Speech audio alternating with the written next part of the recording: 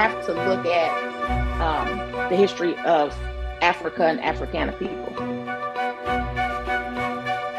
The Africans in Africa need to tell this story to help the Africans that are outside of Africa to have a better understanding of what is happening or what has happened in Africa. Because the story again is deep. It's not as simple as just numbers. And so I think it's important to collaborate. And I noticed that, in some circles you have continental African universities collaborating with institutes here in the United States, just in different places. But I think it's vitally important, and that collaboration will help to kind of bridge the gaps, that exist.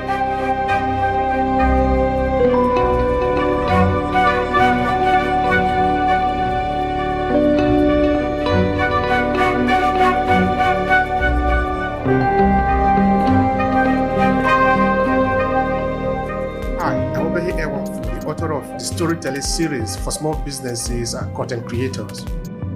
In Obehi podcast, we talk about the power of your story, your narrative, and why you should own your voice. Whether you are a small business owner, a content entrepreneur, or you simply want to build your influence, storytelling is probably going to be your best instrument to connect with your audience.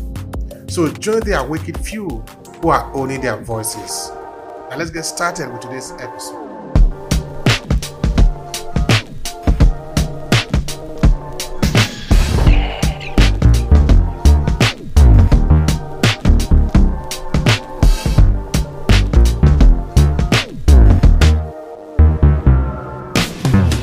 So thank you for having me. It's a privilege to be on your podcast. My name is Dr. Eva Bohler. I'm an assistant professor at California State Long Beach. I'm in Long Beach, California, in the Department of Africana Studies. I just finished my first full year. It's a wonderful experience. I'm so grateful to be there. Some really great colleagues. I finished my Ph.D. at Temple University in the Department of Africana Studies in December of 2021. And then, so kind of had like a long academic journey. I originally got my master's at Temple in 2006 when the department was called African American Studies. Then subsequently got a master's in English from Arcadia University in Glenside, PA. Worked in social services for about 15 and a half years. So I was working and going to school at the same time. So it took me a while to get where I'm at, but I finally arrived, and I'm grateful to be at this point in my journey. That's interesting. That is fantastic. All right. So we're talking about history. We're talking about story today. So I think we'll first of all take a step backward to know you a bit. Of course, that is how we set up this podcast. We really are passionate about our background. So at least we know the individual who is talking. Then we can know also what they're doing. So tell me a bit about your background, your adolescent years. Where do you remember about your childhood growing up? So I'm originally from Detroit, Michigan. So just growing up in Detroit, primarily my family is from the American South. So just having that Midwest upbringing, but then also having that Southern influence. And a lot of times in the American South, family is central. So having this extended family of cousins and older cousins who are like aunts and uncles kind of just really helped frame my background. And then also just really having this value of, and I think it really kind of played a role into my studies, really valuing who I am or who we are as African descended people. So a lot of that culture, played a role. A lot of just that the Southern culture really values Blackness, being proud of being who you are. And so I just kind of remember anecdotally as a child wanting Barbie dolls. It's funny, the new Barbie movie's out, but wanting Barbie dolls, and my parents always made sure that I had Black Barbies. Any doll that I had, they tried to make sure I had a Black doll. So just kind of really seeing that image of Blackness being beautiful.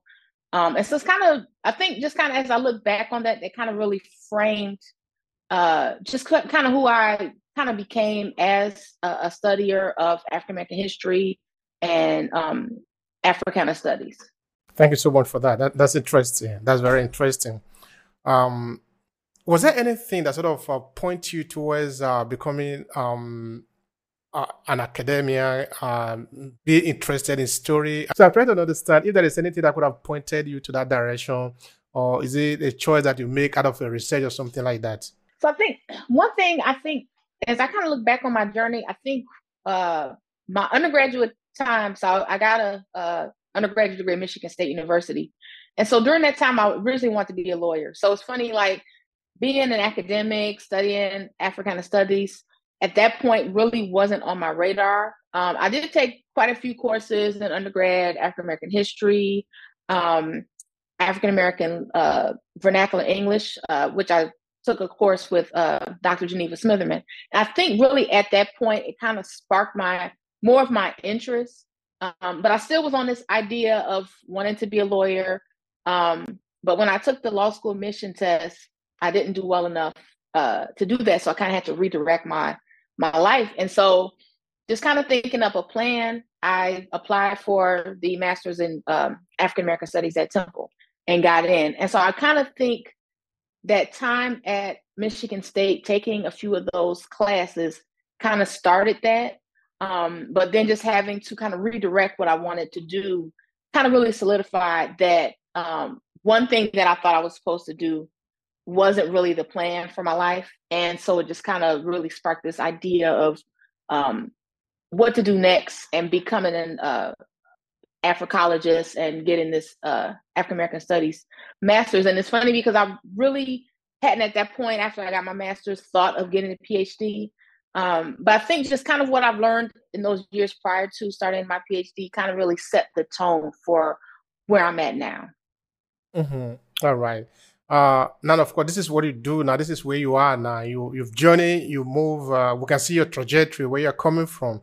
But tell me a bit about this.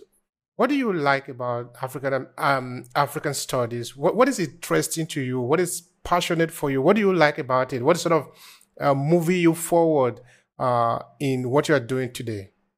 There's so much that I can say that I like about it, but I think just as an African descendant people, just really having an African descendant person, just really having that grounding in the value of African and by extension, African American studies, African Caribbean studies, just the value of African people, the value of the history, the culture, the literature. I think just really just having that value of everything related to African descendant people. And just, I think, and I just kind of will kind of talk about this too, along with my own personal journey of kind of finding out a little bit more about my African ancestry, been doing a lot of genealogical research, DNA testing. And so I think coupled with that, I've just gained this greater appreciation of what it means to be a person of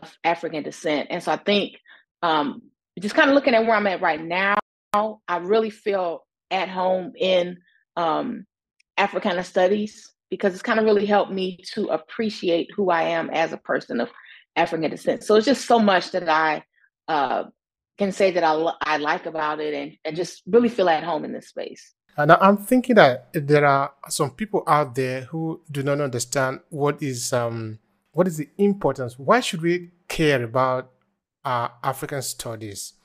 Okay, now let's say we are concentrating on African diaspora because that is the target in this podcast. They might be in Canada, they might be in US, they might be in UK, they might be in another part of the European country, or maybe in China. It doesn't matter. As long as we are African descent, we are the target of this conversation. Why should they care about what you are doing? Why should they care about African study? Why should they study their history? I think just simply Africana studies and the study of people of African descent is a study of humanity. You know, we all know humanity began in Africa. And so a lot of times people will, to that point say, well, that's just their history. But Africana studies and African history is the history of humanity. If you think about the contributions of people of African descent to the totality of humanity, you can't isolate the history of Africana people and say that it's just their or our history. It belongs to everyone, because Africana people have played such an important role. And I think really, in order to understand humanity, you have to look at the history of Africa and Africana people. All right. Thank you so much for that. And of course, for people of African descent, it becomes primarily more important again because we understand that we are in a game. This game that we are playing, it is important that we know a bit about the rule. To know the rule, we need to know where we are coming from. And of course, this takes us back again to the story and the history and what has been before us. I remember one time I was interviewing a U.S. historian, and he was telling me that when I want to tell my son about history, because of course I was telling him, hey, define for me, what do you mean by history? And he was telling me, well, I would tell my son, no, I would tell my grandson that my grandpa came before me, so I come before you. So for you to know who you are, you're going to have to learn about me. Now you are learning about me, you are learning about you. So it's a web that is very complicated sometimes, but it's absolutely important. We must understand that by learning about history, we're actually learning about us. Because if we don't know our history, therefore we don't know where we are coming from, then we are lost. And when we are lost, a lot of danger that await us, because with them we can even be at a danger to ourselves. It looks like someone who is having a nuclear bomb, and you don't know the consequence of what you are holding. So it means you can make it explode anytime because you don't know what you are holding, no? Anyway, let me put the question like this so that we can sort of zero it down a bit. Which area are you concentrating on in African studies? Sort of take us down to a line that you are focusing on mainly. Couple interests, I think. So I guess I can kind of start with kind of what my dissertation topic was and how I'm kind of really expanding on that, and then kind of some emerging things that I'm interested in. So I guess I'll say, like, so at Temple, for my dissertation topic, I did an Afrocentric analysis of the philosophies of Howard Thurman. So if you're not sure who Howard Thurman was, he was a theologian, philosopher, mystic, and a kind of just really this prominent figure in the civil rights movement in terms of how he influenced Martin Luther King and James Farmer, and pretty much the entirety of the early civil rights movement with his whole ideas of nonviolent activism. So kind of with that, and just kind of expanding on what I'm looking at now, I really am interested on this idea of intellectual activism, intellectual histories. So it's kind of where I'm focusing at now, but what I'm doing now is just kind of looking at also the ways in which women have contributed to that. So just kind of some current research that I'm looking at. I'm looking at Dr. Sadie Tanner Moselle Alexander, who was the second African American woman to get a Ph.D. and the first African American woman to earn a Ph.D. from UPenn, and also the first African American woman to get a law degree from UPenn. And so she, similar to Thurman, was really involved in the civil rights movement. She worked on President Harry Truman's commission to secure these rights. And so the areas that I'm really looking at right now is this whole idea of intellectual activism, intellectual history, how figures such as Thurman and Alexander really used their intellect, their voice, in order to kind of speak out against the injustices facing African American people, then also to provide solutions. I'll keep that in mind. Now, when you say African studies, are you looking at African diaspora or looking at African in general sense? In this sense, you're looking at African in Africa. Can you sort of help me understand that part? So when I say Africana studies, so Africana studies as a whole really encompasses the whole diaspora. For my specific research, I tend to focus more on African American studies. I think it's important to note that you really can't look at African American studies without looking at the diaspora and looking at the continent. So just kind of going back to my dissertation and looking at this whole idea of analyzing Howard Thurman's work Afrocentrically, I pulled in ethical concepts such as Ma'at, which is ancient Kemetic ethics. And so while I really tend to focus on elements of African American studies, I do have these elements of African studies or African elements, because you really can't properly look at African American studies, in my opinion, without examining Africa, because it all ties back to Africa in some sense. All right. That is interesting now. Now, how do you examine Africa? Okay, now, all right. You see, the other day I was doing an interview relating to, I think it was Web Du Bois. Okay, we talk of Marco Garvey. Then, of course, we talk also other important personality of African descent. They were talking about African study. Now, we were saying, but who is teaching Africans about Africa? What material are we using?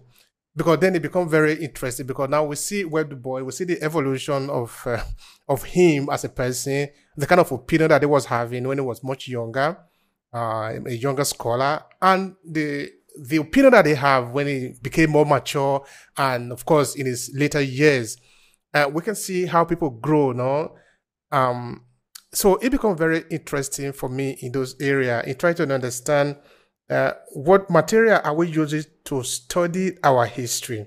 So in this sense, I'm trying to ask you, when you want to understand Africa as a member of African diaspora, because you understand that your ancestry are coming from Africa, so you don't have any doubt about that. But when you want to talk to your students, when you want to analyze these stories, this trajectory, what material do you use?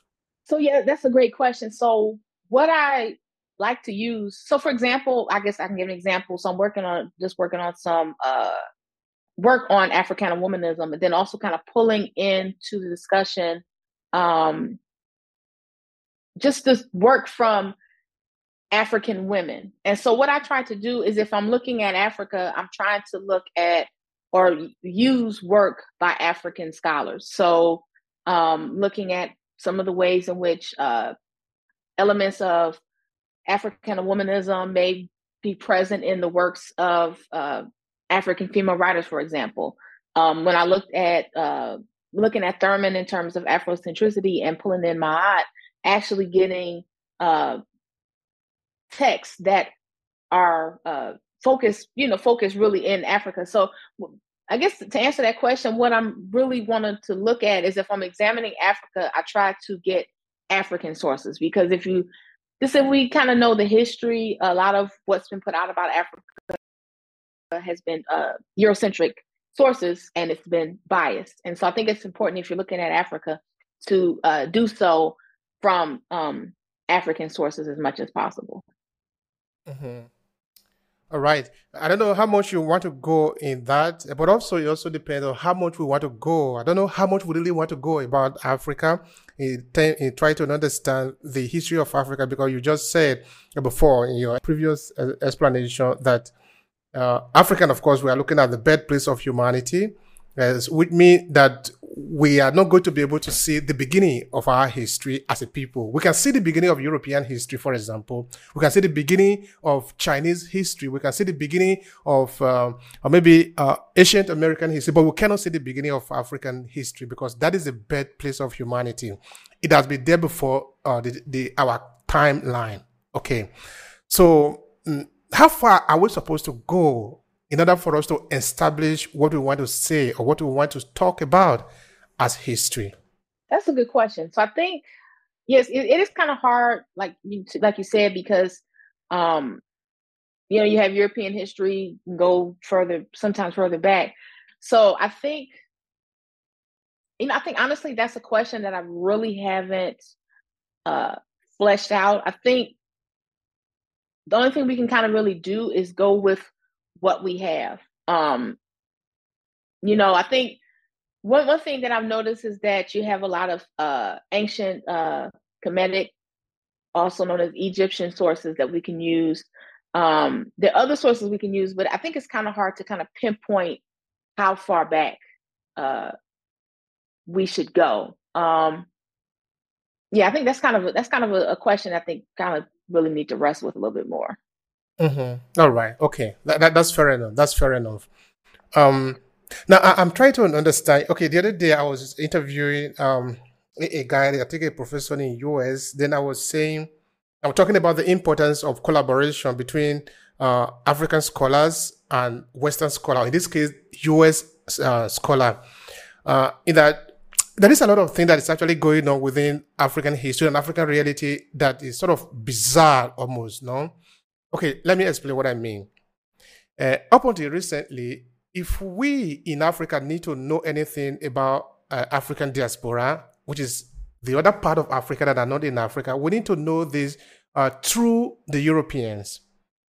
And if those, say, Africans in the diaspora want to know anything, particularly those that are be a victim of slavery and have a kind of a direct connection with Africa, they will need to know about Africa through also the lenses of the European. And this has placed the European at an advantageous position. And this helped them to sort of play us a lot in that they can tell you what they want to tell you about me, and they can tell me what they want to tell me about you. With me, you don't know me, I don't know you. So we become sort of alien to each other. But we are not supposed to be like that. And that makes it very difficult to know who we are. But this is 2023. We have internet, we have a lot of resources.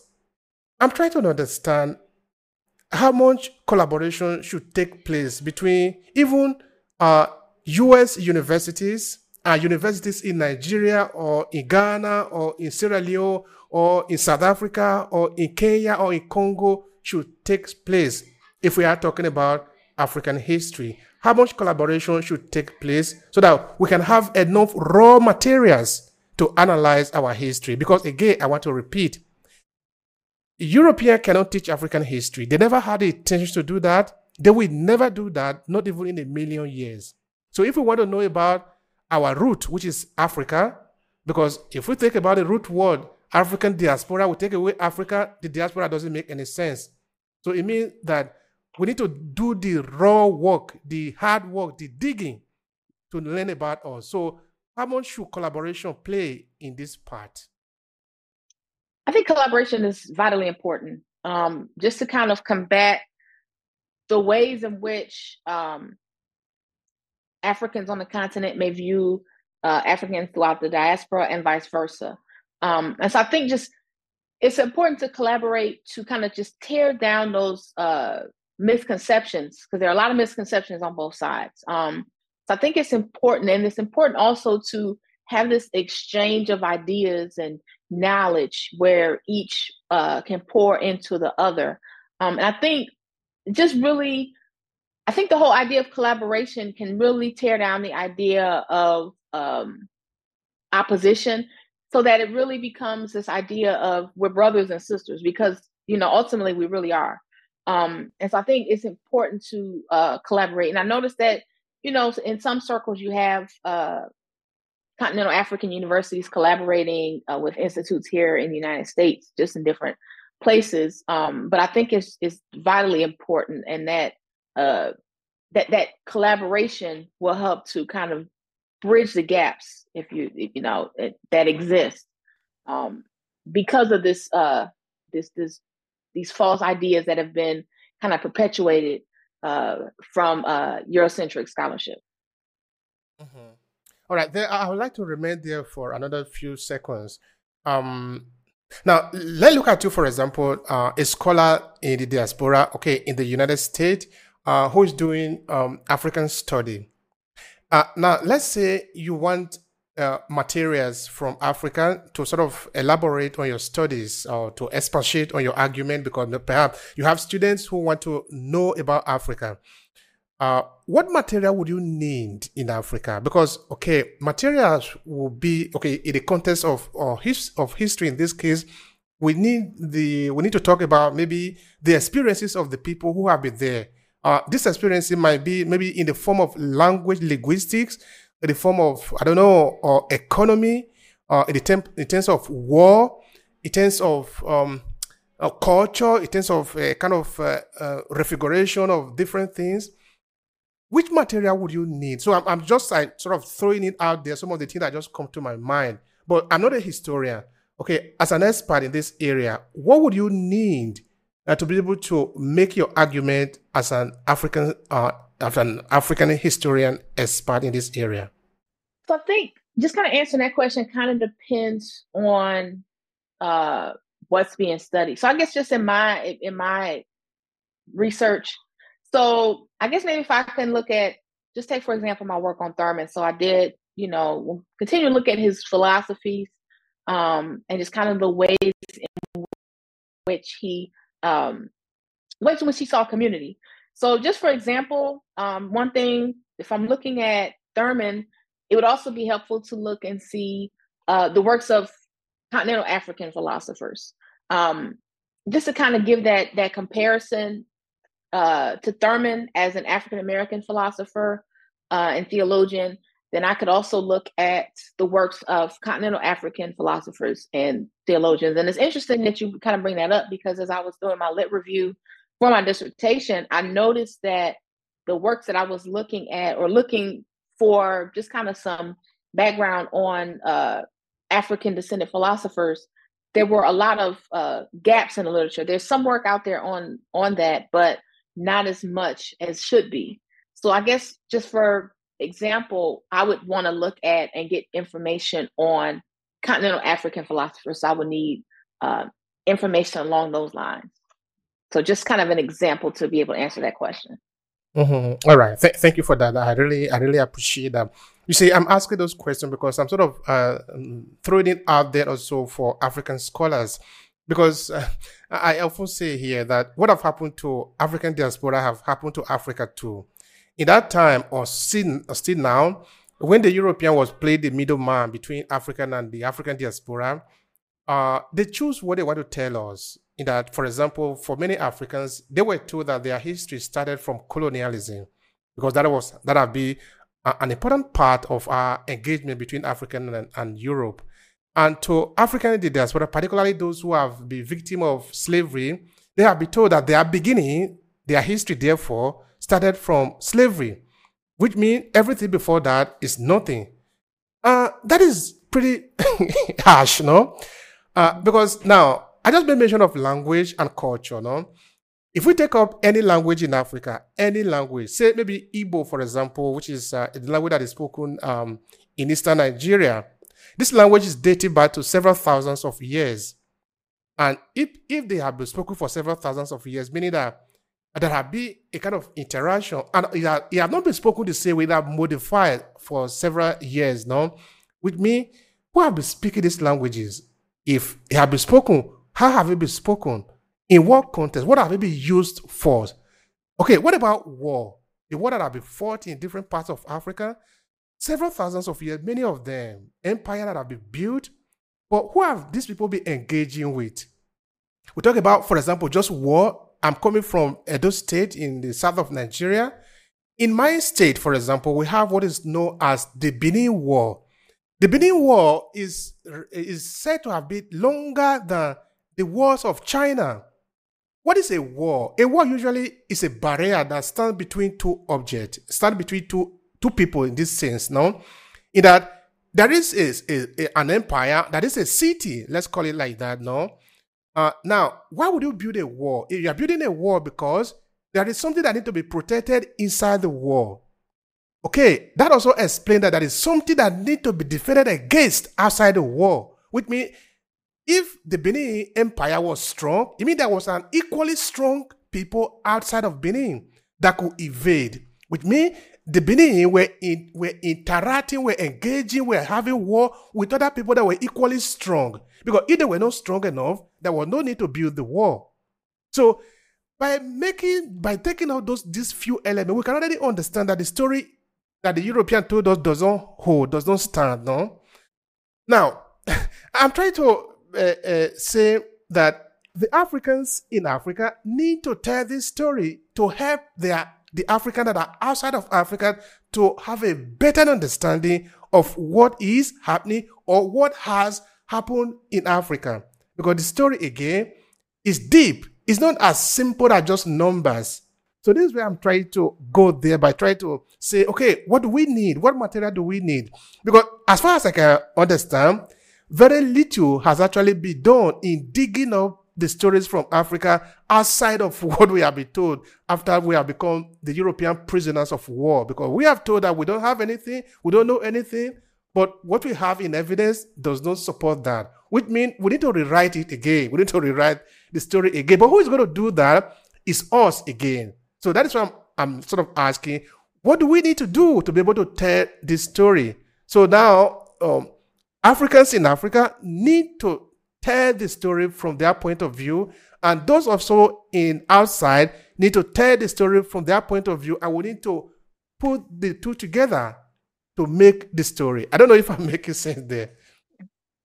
Yeah, I agree. I think, and it just kind of goes back to the idea of the importance of collaboration, kind of the point that you made in terms of how continental African scholars and, for example, US-based African descendant scholars work together. So I think there's just needs to be this idea of collaboration, telling stories, each one tell their story to dispel these Eurocentric myths of where our histories actually started. And so I think it's just vitally important that, like you said, just for the stories to be told and for us to work together. All right. Thank you so much for that. I would like to talk about the philosophy of Hornwood, the one that you were referring before. I don't know if you want to say something about it, say something more about it of Hornwood Thurman. Sure. So I can just kind of talk about Thurman. So I think what's important to know about Thurman is a lot of people may not be familiar with him, but he directly influenced Dr. Martin Luther King. So Martin Luther King actually carried a copy of Thurman's Jesus and Disinherited with him. And so Howard Thurman really was driven by these ideas of community, and he saw community and togetherness as just really this method of fighting against racism and segregation. And so his idea was that really, in order to dispel this hatred that kind of is at the root of racism and segregation, there needs to be this idea of community. And then also what he really had an idea of for African descended people in America is that we're not defined by our oppression. So he really had this idea of even though there's oppression and segregation, there's racism, we're not defined by that. And to not necessarily treat this mistreatment with hatred towards whites, but also have this ethic of love, which he saw as really being able to combat that. And so there's so much with Thurman that can be talked about, but just kind of in essence of time, that's kind of some of his main points. And also he had this whole idea of he's known as a mystic. And so this idea of getting along with God in order to have this better relationship, these ideas of solitude, but he did not necessarily see solitude as just the way people should live. He kind of believed in this idea of mysticism as this time of refreshing to be able to come back to your communities and come back to others in order to really build these ideas of community to kind of combat racism. That's very interesting. There is an episode. There is a series we do here. We call it Life and Legacy, where we take up the individual in our history and examine who they are, what they have passed through, and what we can learn from them. But anyway, maybe that on another occasion we should be able to talk about this individual. How do you approach your research? Say maybe, for example, you pick this individual, Hornwood Thurman. That is the individual you wrote about in your dissertation, right? Mm-hmm. Yes. Why did you do that? Why was that personality in history, the person that you wanted to write about? So just honestly, it's funny that you kind of bring that up. So I really hadn't heard of Thurman until I took a class towards the end of my coursework with Dr. Asante, and he mentioned Howard Thurman. So the class was African philosophical thought, and so just even hear about Thurman, I was really intrigued, just kind of where he was coming from, some of the ideas that he had. And just kind of looking at what was out there, I really had not seen anything that really focused on Thurman and looked at him by using Afrocentric methodology.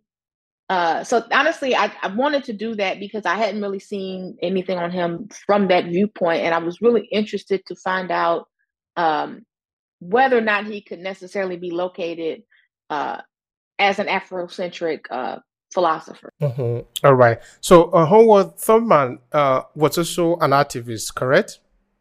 Yes, so he was an activist and theologian. Okay, activist and theologian. What would you want to say about his activism? And because I really want us to spend some time talking about, because I understand that you also like the idea of activism, political activism, and things like that. Is that correct? Yeah. Yes. Okay. That's correct. Do you want to say more? Say something more about that? So yeah, just even talking about Thurman and his political activism, what he did a lot of his activism, not necessarily on the front lines of protesting, but he used his work as a theologian, a lot of his sermons, and through his writing. So he was not necessarily, I would say, a frontline political activist, but he was still an activist. And so he used his background as a theologian to really pull out some biblical principles in terms of why he wanted to bring these issues of racism and segregation to the forefront in order to combat them. And he pulled out a lot in terms of his sermons in order to really combat that. And so what he did in terms of his activism was, as he fought for these ideas of equality, he really pushed forth this idea of community. And so this idea of community was central to his idea as a political activist. And so just for example, he founded in San Francisco the Church for Fellowship of All Peoples.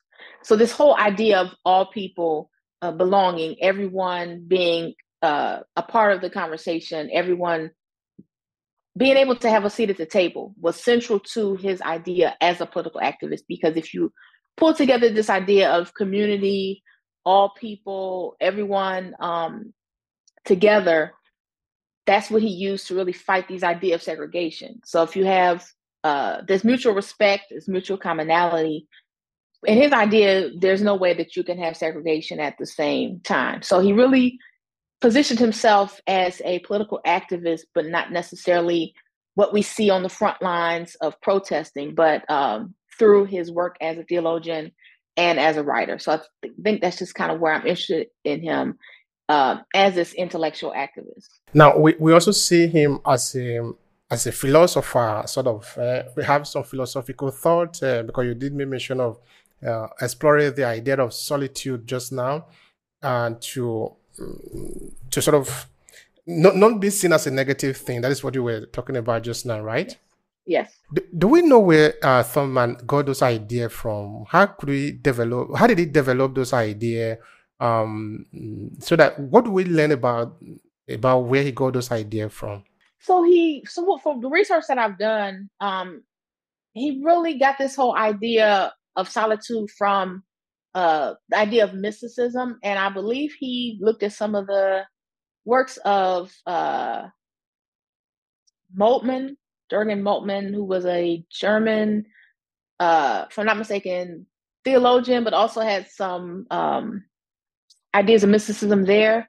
So he kind of really got a little bit of that from this whole idea of mysticism, where one, again, goes away, has this idea of contemplation, getting alone with God, ability to pull away and have solitude in order to kind of deepen their relationship with God, which once one comes out of that time of contemplation should enable them to go back to their communities in order to effect change. So this idea of mysticism kind of came from, or solitude kind of came from some of the people that he studied in terms of mysticism. How would you describe the state of civil rights today in the United States, or political activism, as it were, to get people more involved in what is happening from the political spectrum? That's a great question. So kind of what I've seen, I think it kind of like ebbs and flows. Of course, there was this uptick with a lot of the police brutality, police killings we saw, especially with the murder of George Floyd. But I think, honestly, sometimes people can be disillusioned, because a lot of times, if you look at some of the things that more recently people fighting for, some of the younger generation may feel like, what's the point? So I feel that it's still there. Again, just this uptick. We saw a lot of the uptick during the protests in 2020. But I think sometimes some of the younger generation may be disillusioned. But I think it's important to continue that, because there's still a lot that needs to be fought for. And I also kind of think one way that's kind of shaped civil rights today is social media. You have TikTok, Instagram, Facebook, which kind of helps to propel that. So I think it's still in development. I think just kind of the ways in which the younger generations can kind of put their input as well is important to look at. Mm-hmm. So when you see the younger generation today align with what have happened before, say maybe, for example, the movement of Martin Luther King, looking at Rosa Parks and the rest of them, of course, these were not the only people that actually stood up for a change in the society. We can look at Michael Myers. We can look at a lot of them. Of course, people have different approach to the situation, because everybody did not suffer exactly the same thing from the same people or the same masters, no? So, of course, the approach of how to respond to the situation, the brutality of a white European in the United States is not going to be the same anyway. So when you look at the younger generation of Americans today, particularly the African Americans, in relation to those movements that have passed, what comes to your mind? So I think one thing that I see is that some of the younger generation looks at the civil rights movement, for example, kind of in the same way that the Black Power movement, which came directly after it, looks at it. And some of the younger generation looks at those civil rights movement leaders and kind of says, well, did it really work? And so that was kind of the idea of the Black Power movement, like the nonviolent activism necessarily, in their idea, didn't necessarily work. So I think some of the younger generation is saying, well, what they did was great, but some of the methods that they didn't necessarily work. So I think some of the younger generation kind of sees the need for a more, I guess, more militant stance. And so, because if you kind of look at the ways in which they kind of presented and fought during a lot of the police killings, police brutality, and George Floyd murder, I think the younger generation kind of shifts away from the ways that Martin Luther King, Rosa Parks, etc., promoted civil rights and the civil rights movement. Okay, the other day I was interviewing my historian. We're looking at the independence, the movement toward independence in Africa in the 1950s, 1960s, and the idea that actually powered some of those movements. Of course, we can look at names like Kwame Nkrumah and the rest. Sometimes I was asking, okay, I was interviewing a guy who was in the government of Kwame Nkrumah before he was overthrown. Then I was asking him a very simple and direct question. Did the people of Ghana understood the idea that was being preached to them by Kwame Nkrumah? Did they understand what he meant by Pan-Africanism? Because if they understood it, they would have taken a different action. Because we see Kwame Nkrumah being overthrown now, and the Ghanaian people didn't do very much to resist those who came in. I understand. I'm not ignorant of the fact that the CIA could have been very happy or could have directly intervened in getting Nkrumah out, because Nkrumah was going to Vietnam to negotiate between the war that was taking place in the Vietnam War. So we understand all this, no? But the local people, the Ghanaian people, of course, had a big role to play if they wanted a change. And of course, they will be able to take this step if they got the idea, if they got the message that was coming from Kwame. So what I'm actually trying to state there is that as we got the so-called independence because, okay, the independence that we got in Africa is not really independent as it were. No, let's pretend that we are independent, we are free. People, the idea that led to that freedom sort of died down. So everybody realized, okay, we are now free. But the life that we are living today in Africa, in any African country that you pick up, is the same. It's different from what we were aspiring for in 1950s, moving toward 1960, where most of African countries were actually free. And this is the same thing if we take it to the diaspora, take it to the United States particularly, in that when Martin Luther King said, I went to the mountain, I believe that he wanted a different kind of country than the United States will have later. Where the brutality basically still continue. Okay, I understand the lynching has stopped and all that. So, why did the march stop? That is actually the question. Because the march stopped in Africa, it stopped also in the African diaspora. It appeared as if everything died down because, okay, it appeared as if we are free, but we are not free. We didn't get what we want. Okay, the Europeans actually retired from being the head of the imperial system. But they planted people in place to sort of continue to work in the shadow, no? So why did the people stop? Did they get the message? Did they understand what the founding father was asking for and what they eventually got? That is the question. So that's a great question. So I think it's important to note in some aspects the marches haven't stopped. Well, they kind of paused, and then again in early part of the 2015-16 and leading up to George Floyd, after George Floyd's murder, the marches, you saw a lot of marches. But I think just in that period, kind of in between that, you can kind of point to just the shift in from the civil rights movement to the Black Power movement. And kind of what the Black Power movement looked at was that we have all these marches and these nonviolent protests, but where is it getting us? And so I think in some instances, the marches stopped because in some circles, people felt that it wasn't necessarily doing anything. But then also you have this element of complacency because, in some instances, especially in the United States, African Americans in some circles did kind of do better economically. So then you have this element of complacency where some specifically African Americans said, well, things are fine, things are better, we don't have to march. But then I think, when you had like Michael Brown and Sandra Bland being killed and George Floyd, people realized that there's still a problem and there's still things that need to be addressed. So then you kind of saw the resurgence of these marches and protests. So I don't know that they would they kind of paused, but I don't know that really say that they stopped. It kind of just depends on the viewpoint of, pretty much how people view the place of African Americans kind of determines the element of protest. You see, now, as we were talking of looking at maybe that life is better, we can say life is better today, but I'm trying to understand the objective, for example. Okay, I understand that in Africa, then we had, we still have today strong men. People had are very, very strong, but very few of them. They are very strong. They can do anything. But the people are very weak.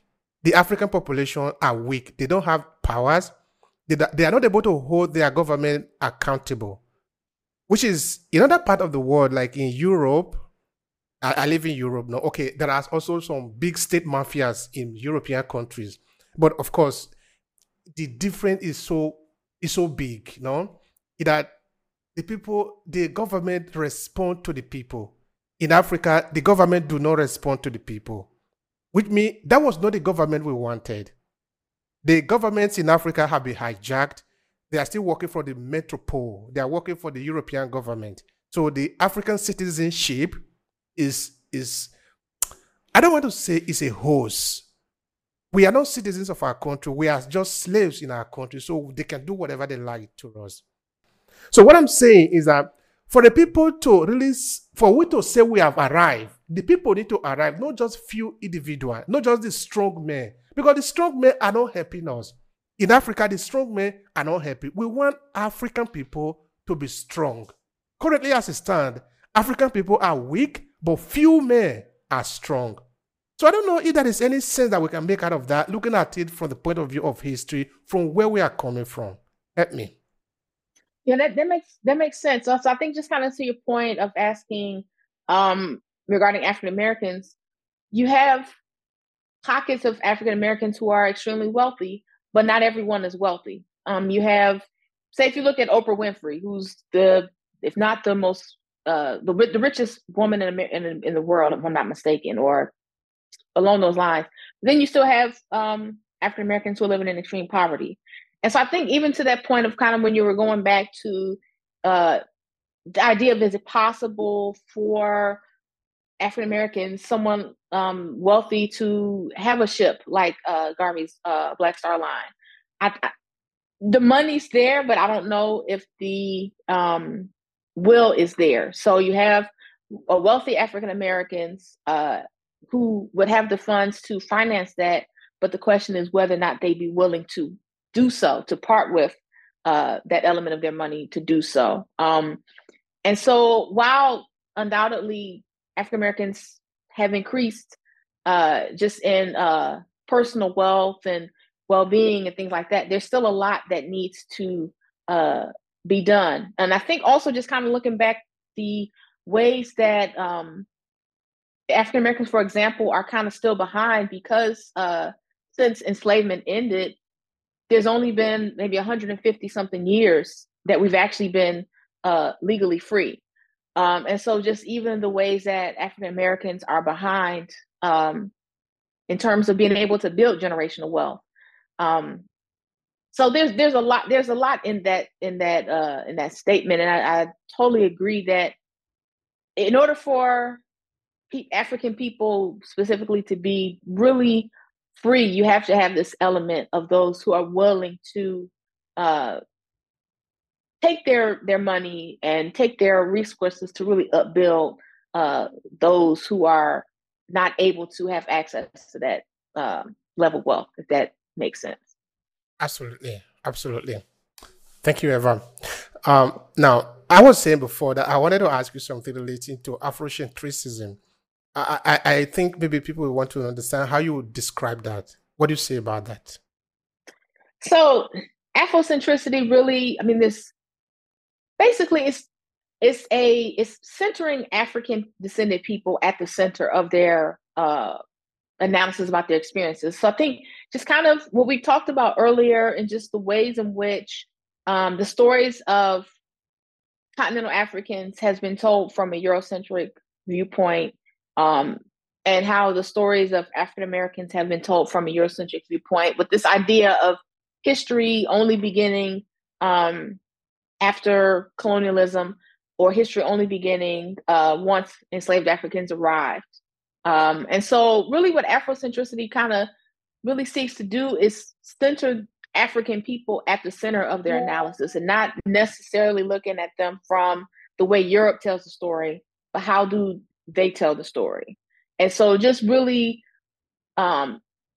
valuing the experiences of African people, valuing African people's culture, and not allowing Europe or European worldviews to really tell their stories. How are we supposed to promote this idea among Africans, particularly the younger generation of Africans, to understand that they need to see reality through their own lenses? Because I repeat again, we cannot see the lenses, we cannot see life or reality through the lenses of other people. It is putting us at a disadvantage.